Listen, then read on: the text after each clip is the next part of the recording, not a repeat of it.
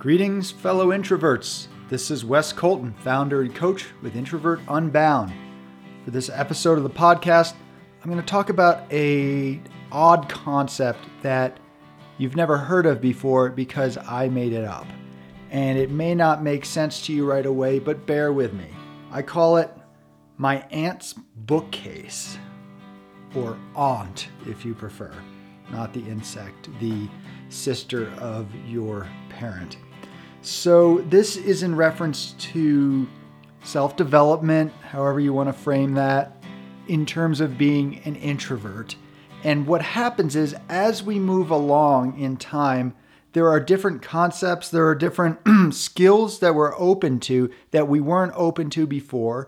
And then in the future, there are going to be more that we're open to that we're not open to right now.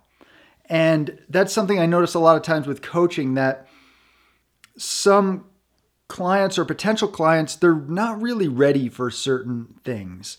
A lot of times introverts have not accepted things about themselves, like that they are introverts, and that's okay, and they don't need to pretend to be extroverts.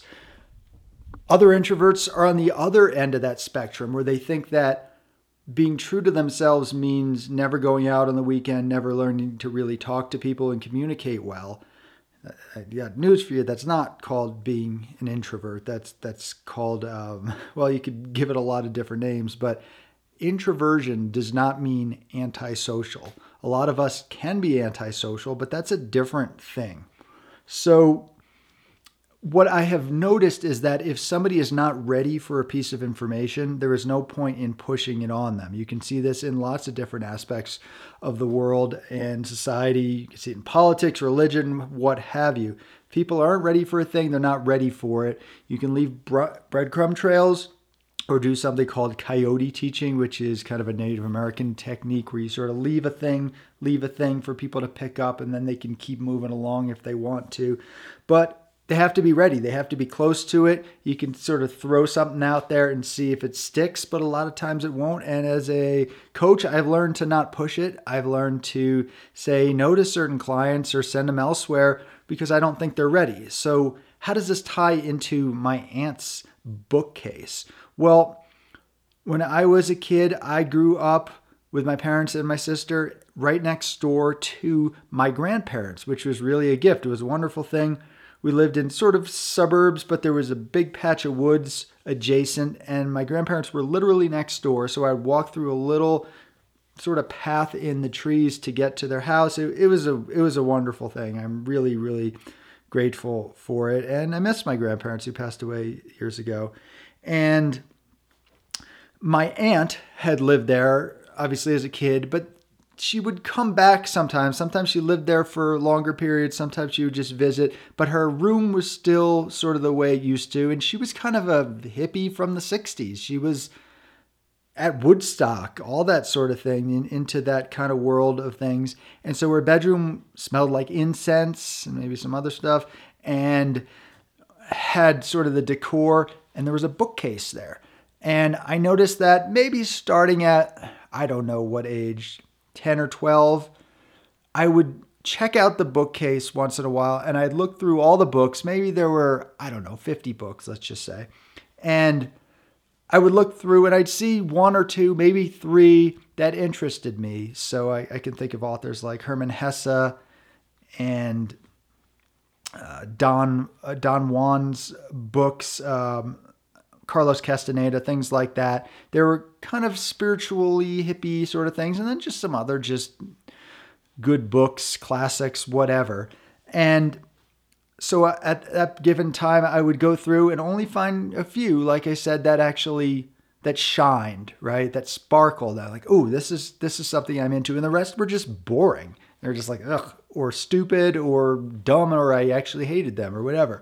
But then maybe every year, 6 months, 2 years, I don't know, I'd go back, and the books that before were boring to me were all of a sudden interesting. And I was like, oh, wow, this book, I saw this before, but I didn't care about it. Now I do. And maybe even the books I put back and read prior were kind of dull to me. I don't know.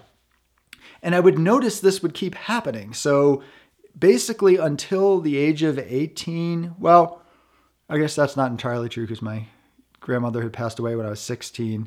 All right, that's neither here nor there. But let's just say up until 16, and then my grandfather ended up moving out of the place after a little bit. But up until that point, I was looking at new books every year that all of a sudden interested me and excited me.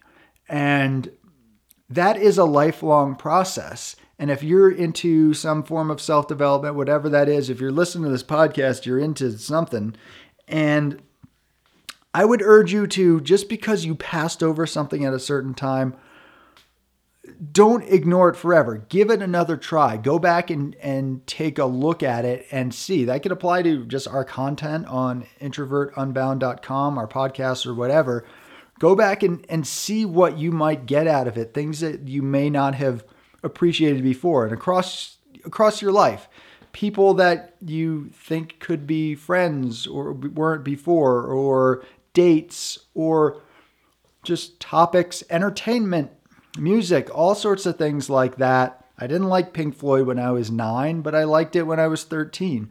So that's kind of the way we can look at self-development, as routinely kind of going back to the foundations, going back to the beginning, going back to the start, and the origins, and seeing, okay, was there something I missed before because I'm now at a new stage? There's something called developmental psychology, and we go through different stages, not just as a kid, but as an adult. So as you shift through these stages, all of a sudden you might be interested in that book about nature, whereas before you were interested in the book about marketing, right? And those are different stages there of basically widening your compassion, your interest in the world. So give that a try in so many aspects of your life. Give it a try, certainly in terms of self-development. You'll find that in terms of being an introvert, there were things that you were not open to before.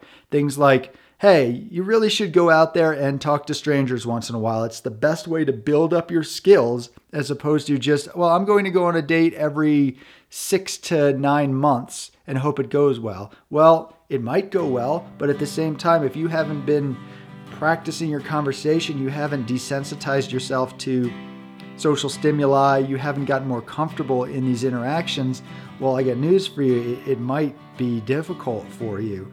So take a look at concepts that you've passed over before, try them again. You're almost constantly renewing as a person, just like our physical cells are constantly renewing throughout the vast majority of our body. Your aptitude, your interests, your passions will change as well. And I hope that you take that in mind in terms of your self-development as an introvert. Take care. Hey folks, this is Wes Colton, coach and founder of Introvert Unbound. I hope you got something out of the latest podcast. And if you'd like to keep up on future episodes, be sure to subscribe on Podbean, iTunes, or wherever else you found us. If you want to go a bit deeper, please go to introvertunbound.com and sign up for our free monthly email newsletter. And if you're serious about developing a more fulfilling social, dating, and professional life, email me at wes@introvertunbound.com for your free 20-minute, zero-obligation online consult, where we'll come up with a game plan for you to leverage your strengths, overcome your obstacles, and become the introvert unbound.